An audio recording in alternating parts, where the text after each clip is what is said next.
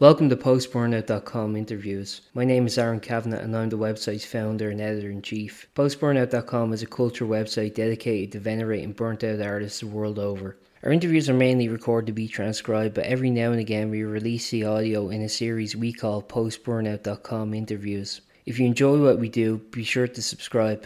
In this edition of PostBurnout.com interviews, we speak with the Toronto-based pagan punk Nyssa. She talks about her recently released EP, her upcoming album Shake Me When I'm Foolish, coming to Ireland for the first time, her upcoming gigs, incorporating paganism with rock and roll, her punk foundation, the Toronto music scene, her personal philosophy, and more. I also want to note that during this recording I was at the tail end of a pretty bad flu, so I was a bit delirious and a bit I don't know. I sound a bit sick during this one. That's why. Hi, how are Hi you? Nessa, how are you? I'm good. Yourself? I'm good, thanks. Perfect. Well, good, Yeah. good Sorry. morning. Good afternoon to you. Good morning. Thank you. Yeah. The first thing I wanted to ask quite simply is like, just to begin, kind of like, how did you kind of get into music yourself? What was kind of your own background, I guess? Well, I was in choir in elementary school, but I don't know if that quite sparked the excitement. Yeah. It was it was kind of more happened when I'd say probably around 12 or 13, and all the bands were coming out, like Yeah. the AAYAs and the Strokes and the White Stripes and the Libertines, and that hit me at a ripe romantic young age, and I adored those bands, and it just never really occurred to me to only listen. I heard them and wanted to do that. I wanted to do that too. And I saw the Yeah Yeahs when I was 13. Um, and, Carano spat water all over me, and I wanted to do that too. I think that's kind of cool because you're from Toronto, right? So like, do you find Toronto to be kind of a city that's very accommodating for like all ages shows? Do you think kind of like younger fans can go see shows if they like, or I think in Canada actually like a lot of venues tend to be over 19, which is like it's very like unique. I think age restriction like it's either 18 or Yeah. 21 normally. Yeah, yeah, it feels like a weird kind of concession, but not quite. Yeah. Yeah, I don't know if we're that great for all ages shows. I mean, yeah, certainly bigger bands, those shows are all ages, but we've also lost a lot of venues because of, skewed priorities, I think, on Right. the city's part to not invest in live music venues and keep them alive. So I think that's one side. That's one side of things. And then uh, yeah, I think the other side is that it's a lot of bars, so they're really relying on alcohol sales. So there's not too much all ages, and there's so many noise restrictions and angry neighbors. So I think it's not quite as much DIY as I would like. Yeah, that's the interesting thing too, actually, about Dublin. A lot of our venues tend to be kind of like adjacent to like suburbs for some reason. Weird choice. I always think I'm like, you moved to the city, and part of the reason you moved to this city is probably because it had a vibrant arts and music scene, and then you want it to quiet Yeah. down. It is kind of it is. Priorities. So you mentioned there when you're like about 12, you started kind of getting into sort of the I guess the kind of indie um kind of like rock scene at the time. For Mhm. yourself, like I know then you started like participating in the kind of like local punk scene around that time. I was wondering what kind of steered you towards the kind of punk. I mean, obviously like a lot of bands you were kind of mentioning have kind of like punk and post-punk kind of influence too. So it's not like, I don't know, the biggest stretch. No, definitely not. I think punk punk appealed to me. I had friends who were kind of more nestled into the hardcore scene, but I it always kind of like set me on edge to to be that level of hardcore. Sure. Um, but yeah, I gravitated to the like 70s punk from a very young age. Yeah, I don't know. I really think despite being kind of a awkward, nerdy kid, I really never have liked rules, you know? Sure. Even yeah, when it came to I would always be off doing my own weird thing instead of playing sports because just couldn't handle the rules. So punk Okay. punk always appealed to me for the breaking and the yeah, and for the just sort of shattering things open and asking for something new. And I think that's something I always value from music, whether it sounds like punk or not. But this, I don't like the way things are, and I want to change them attitude.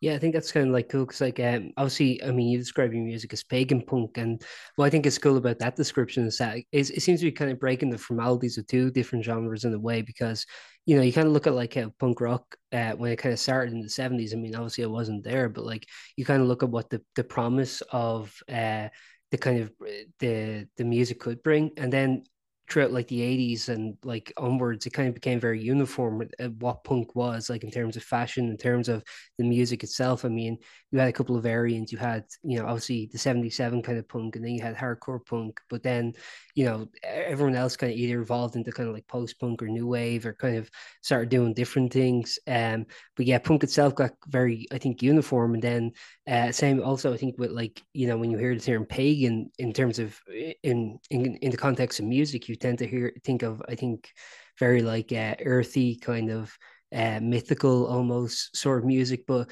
yeah, it seems like with that description, you're kind of breaking the formalities of both those genres. Would you agree?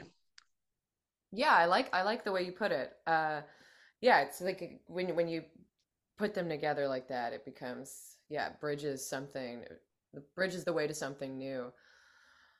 I would yeah, I mean, I think I have a lot of like kind of theories around music and paganism and spiritual the cross section of spirituality, and I'm kind of working on this theory that like every every singer in every band sort of serves a different a god, so to speak, or a different divine energy. And I think the that we all need these like archetypal forces in our life. And I think yeah, the moment that you sort of calcify and or a genre calcifies or anything becomes locked into its definition, it's kind of when it loses its magic and it loses its ability to connect to this archetypal force. And I'd say punk feels like it's this very sort of necessary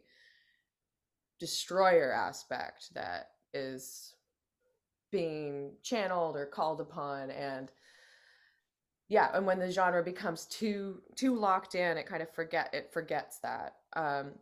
So I think in bridging these two things, pagan punk, it's almost this like inviting a bit of the wilderness back in so that new possibilities can come about and new connections and new forms of channeling. Yeah. And actually, what I think is this is a huge stretch. I'm just going out on a limb here, but you kind of think of like the kind of polytheistic kind of aspect of paganism. In a way, it seems like it's very inviting of how do I put this? It's very inviting of the incorporation of different entities, let's say, and the way it seems like with the experimentation, the genre that you do, it's kind of like I don't know, it seems like a kind of spiritual successor to that in a way. Yeah, absolutely. And the way I've been thinking about it and working on it, yeah, this idea of sort of different singers serve different gods. I've been thinking about that in relation to myself and uh, really kind of breaking down what it is that I'm drawn to as a songwriter and as a performer, and sort of almost qualifying myself. I'm Mhm. like drawn to darker things. And I think, yeah, I've been working with this like crone aspect of the goddess as of late, mentioning polytheism. And Yeah. yeah, I performed a ritual with friends last night and led a guided meditation to meet the crone and uh, lay lay some of the burden of existing down. Perfect. um, so then when it kind of came then to I guess incorporating kind of like the pagan the pagan ethos, I guess, to your music then. So when did you kind of start I guess when did you kind of start first of all becoming a musician yourself, getting active in music and songwriting, and then when did the kind of incorporation of paganism kind of come into it? I played my first show when I was 14 at this venue in Toronto neighborhood called Kensington Market. And so I started writing songs really young. Still got my first book of lyrics, which is really mortifying, but really funny and fun to Hmm. look at. Yeah, yeah. Yeah, and I've been there. yeah, it's good to be able to track your progress, Totally. Yeah, let's say. yeah. uh, and yeah, I feel like I've always kind of had this witchy or pagan influence on the music, but um and it's been a through line, but I would say during the pandemic is kind of when it became more conscious and I started to really weave it into the stories I wanted to tell instead of it having it be sort of this symbolic texture, Mhm. uh, having it be more of a kind of philosophical foundation because I really found my way like hardcore back into witchcraft and paganism during the pandemic, and it became really my like coping mechanism to just organize my mind. Yeah. And then actually, when did the Nyssa project as it exists right now kind of like begin then? Because as far as I'm aware, the first release was 2017, but when the actual project kind of like start? I would say, when did I start it? Yeah, I was making music with my previous band, Modern Superstitions, uh, for a while, and then we disbanded, and I started making music under Nyssa, which is my name. Yeah. When I was, I'd say maybe like 8 years ago, Okay. and yeah, and then I started to teach myself production on Ableton, and just kind of yeah dived into that. How do you think Dove the start? How do you think the kind of like getting into the production side of things kind of free your art? Because this is something I'm very interested in. It's kind of like the idea of production as being an extension of the kind of creative art rather than it's sort of being, I think like before it was like people kind of divorced the two. It was like, there's the art and then there's the technical side. But in a lot of ways, I think the two are actually kind of more close together than people kind of give them credit for. Absolutely. Yeah, and I think I think it's like wonderful to collaborate and get other people's unique character in the mix, but it's also there's something to be said to be able to make a song on your own. Um and yeah, and I think it does really open the door for a lot of people, the accessibility of that. And especially I think the accessibility of that has really led to a lot of doors being opened, especially for women and just non-male Hmm. non-male producers, because it's just it fosters this almost like garage band, well, not literally garage band, Yeah. although um yeah, just this ability to just sit down and like bang out a song. So Yeah. yeah, I think I'm all it's for the like variants. Put it down. I think it's really cool, like how you get people who are like very sophisticated in like production. Then you get people who are just kind of like stringing it together with like chewing gum, but like it all kind of works together. You know what I mean? Like as long as it works, it kind of works. And I think like the formalities again of kind of traditional music making in a lot of ways in their kind of modern era, I think are breaking down. I think it is making, in my opinion, this is just me sort of editorializing, but I think it's making art a lot more interesting and it's making kind of different voice, like you can hear different voices that you kind of couldn't otherwise have the opportunity to. And I think also like with the ability to just like put something online and just have the whole like be available for the whole world is like really cool to that too, you know? Yeah, I think that there's something to be said for the immediacy of it all. And I would say I just to go on a slight tangent, I'd say I Absolutely. describe myself as a very optimistic person, but within the context of sort of having this belief that everything seems like it is going to fall apart. Yeah. I think everything's going to be okay, but I also think it's all going to fall apart. And I do think you're seeing everything kind of, especially right now, you're seeing everything dissolve and break down at the same time. And I think really, it's really scary. And as a, as a musician to be within this industry and not know where it's going next, because it feels very much like everything feels very liminal.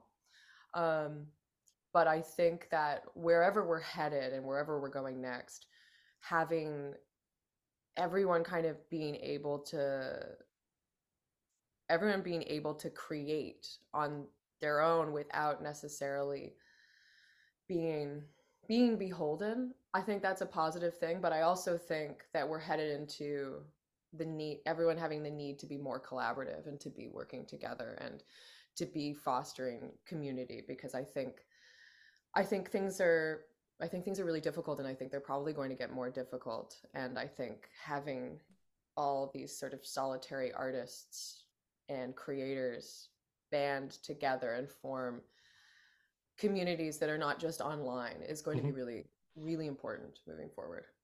Yeah, because that kind of entropy you're kind of talking about, like where it's like, I don't know, the kind of unforeseen just randomness of life itself. I mean, like, obviously something like COVID, like that impacted everyone working in like the music industry to whatever capacity they were working in. Not really any industry. It's like it's hard to think of any industry that wasn't impacted, I guess. But Mhm. like you look at something like that, and it's like, okay, I think that is part of the and I think COVID, like, just from the perspective of kind of like what came from it, like in terms of music and art, like a lot of bands disbanded, but then there's a lot of projects that just started that wouldn't have started, because of that. And so it's very like give and take. It's very like I don't know. It's hard to be like 100% pessimistic and 100% optimistic. I think there was like a lot of like there's a lot of gray in the mix. Yes, always so much gray, so much in Yeah. between. And I think that's really where for me, that's where the paganism comes in, because, for thousands upon thousands of years, we had these ways of giving meaning to difficult lives via living in tune with the seasons and the cycles, and having these rituals and ceremonies that we would perform at various times of the year and at various points in our lives. And I feel that when we lose that organizing principle, it all becomes too much to bear. And so I think you can really sense that a lot of people are really craving something along those lines of communal ritual and ceremony and spirituality, in order to not just fall into the chaos, Yeah. and maybe And bring actually, something sorry. and um maybe birth something new from chaos, because there's always some chaos always leads to birth. yeah. No, and that's a really like great perspective. And one thing I was wondering then, I mean, from like your perspective, I mean, obviously, in a micro way, like your band has expanded from a solo project into a full band now. I was wondering, like, how do you feel that kind of differs from you as a creative person then to be kind of like, having kind of full, I guess, control over every aspect to actually kind of collaborating now? How do you feel the music changed and the project itself has changed? Well, I mean, yeah, it's having, I think that was the move towards wanting to be a part of a band, definitely arose from the isolation of lockdown, but also my self-imposed isolation of being an only child. And it's very natural and easy for me to function on my own. But I uh, I didn't want it to be that easy anymore, and it wasn't feeling as easy anymore, certainly. after the many lockdowns. And we got locked down a lot here. Yeah, yeah. uh, and so coming out of that and, you know, sort of, and it felt like I hadn't seen anyone in so long, and it became so vital and necessary to be making music in a room with other people and to feel that connection and that energy. And it's definitely something, I like performing on my own. I like working on my backtracks. I love all of that. And I like writing songs on my own on guitar, but there is nothing that really compares to when you're performing as like a six-piece band and you're able to feed off the energy of everyone on stage and off of the crowd. And you just have so many more pieces and per, personalities that are feeding this energetic mix. Yeah. And then also, I mean, like recently, I think only last week, in fact, you released an EP featuring Blessed Touch, No More Bodies, Werewolf, and Breakup Party. I was wondering also because you have an album coming out in February. I mean, is this indicative, do you think, of a new sound that's arising, or do you feel it, or do you find it to be just kind of like an extension of what's already been created so far? Mm, so yeah, so those are all four of those are singles that are going to be on the album. I think it's called like a waterfall something. A waterfall single. I'm not sure Fair of the enough. term, but I know it involves waterfall, and that stuck in my mind. Anything aquatic sticks in my mind. uh, but yes, absolutely, it's indicative of the sound of the album. Shake Me Where I'm Foolish. Uh, it's so I think it's a very like raw and emotional album, but I also think it is an invitation to party and occupy space and be kind of be in each other's hair in a way. And I I personally have a lot of belief in rock and roll. It's the genre that I love most. And I think, speaking the way we spoke about punk, these genres can kind of become empty when they get, yeah, when they become like hardened. Yeah. But uh, I think that, rock and roll was kind of the way it came upon the scene with sort of the like advent of teenagers um, and moving into the 60s and the 70s and the possibilities and this sort of rebellious like Dionysian moving back into the polytheism, Yeah. uh, just like breaking open this straight-laced puritanical confines of societal norms. And i do think it can still I do think it still has the power to do that. And nothing quite compares to being in a room where powerful primal rock and roll is being played. I think it has this, yeah, I think it is a very pagan experience.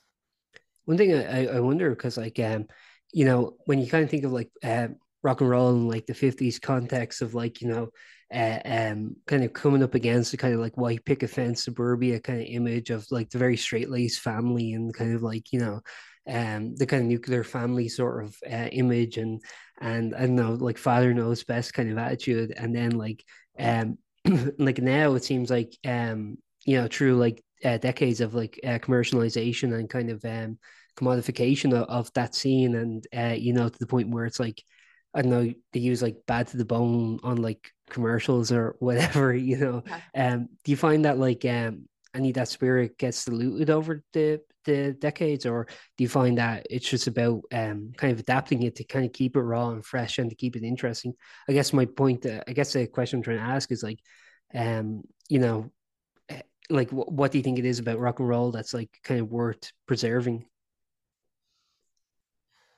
I think it's really important to trace and track the lineage of rock and roll to, the experience of Black Americans in the early half of the 20th century, and that is where it was birthed, and that is where it came from, and it incorporates, that early rock and roll incorporates so many pieces. It incorporates,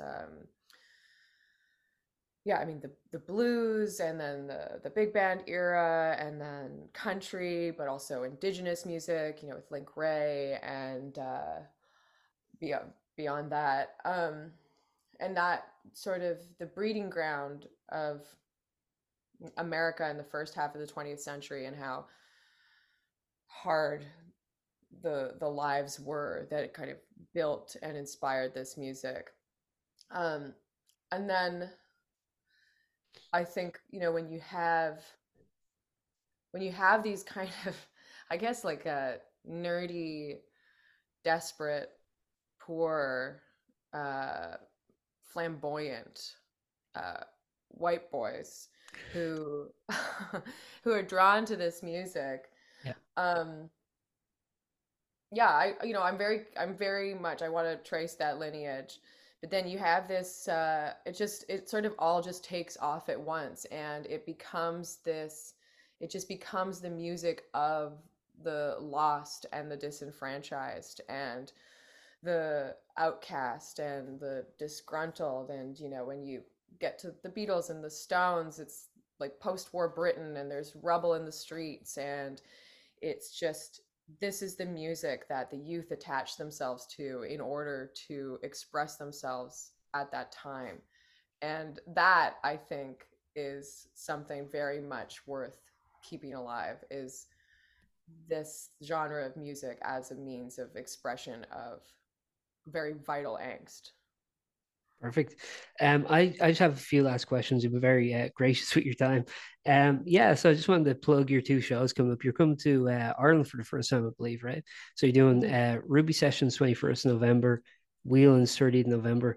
I believe actually your mother is actually directly from Ireland, so it's like are you first generation Canadian? Is that correct in saying, or? Yes, I'm first generation. Perfect. Mhm. So, do you kind of like, are you looking forward to, I guess, seeing the homeland? Have you been here before, or is this just your first time as a performer?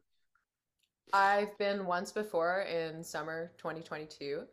Uh, I came with my mom, and it was her first time back since being a kid. And yeah, we went to Belfast together, and then she went home, and I kind of continued on my own. And uh, I stayed at a thousand-year-old Benedictine monastery near Limerick, Yeah, and with some friends in Sligo. And yeah, I mean, I feel like for people with Irish ties, it's a very strong ancestral call. yeah, And yeah, as a kid, I felt it. I felt it very strongly, in being drawn to the music and the fairy tales and the mythology, and just the image I had of it in my mind. And then I came and I found it really strongly matched the image I'd held in my mind since I was a small child. And so I'm very excited to come back and play my first shows. And yeah. I want that to be a regular thing. I wonder, like, because like Dublin, like by comparison, is like such just like an urban city like anywhere else. I say it's from there, so I can say that. But I was wondering, do you find that I don't know, some of that kind of like, I guess, mysticism, or kind of I don't know, kind of cultural heritage, or aspects like that might be lost in that setting, or do you think I don't know, do you think there'd be something to be found there, I guess? I think there's something to be found there. I mean, last time I think Dublin and a lot of European cities, because they're so old, they're a lot more conscious of keeping the past alive. And obviously, that you would know better than me, but there's, like, it feels like the history and the lineage is right there. Whereas being somewhere like Toronto, it feels often like there's almost a deliberate erasure of history. Yeah. and things keep getting torn down and new gray glass keeps going up. And I'm sure that, I mean, sure that's happening everywhere, but um yeah, being somewhere like Dublin, you can still very much sense the years the years on it. And I also think I mean the countryside is so close, and Ireland is not, it's not a No. big country. So I No. was even able to like take the bus and go to the, was it the Yeah. Hellfire Club? Yeah, and I like did that hike and without a car or anything. So, and there was like a sacred well on the way, so I was definitely able to find the mysticism. Well, actually, that is one aspect that's kind of cool. Is I think like from someone like yourself is kind of interested in sort of the pagan history. I mean, like I think like we one thing I think our country is good at is doing like the preservation of kind of like the many different history, like from the kind of like even prehistoric ties, like Newgrange. It's the place I'm thinking of, where it's like I think it is kind of cool that like kind of once Christianity came into Ireland, we didn't just like get rid of that stuff, that like you can still kind of visit to this day. Yeah, it's I think that's why Ireland is so unique, is because somehow, against all odds and against a lot of efforts on the parts of many Yeah. invading forces, these stories and these places have been kept alive, and now to the point where people are able to actually like find their way back to it. And yeah, it's not gone. I mean, the forests are gone, but the the cairns and the fairy forts are very much still standing. I've really enjoyed this. Is there anything you'd like to add before we wrap up, or? Mm, I think just about, yeah, just those shows, and then yeah, listen to the the new singles, and I think that's everything. Yeah, this has been lovely. Thank you very much, and best of luck with the shows. Thank you so much. Yeah, if you're around, please come on out to I the, will. especially the, yeah. Great. Thanks. Bye. Thanks, Aaron. Bye. Thank you for listening to that episode of PostBurnout.com interviews. We hope you enjoyed and stay tuned for more.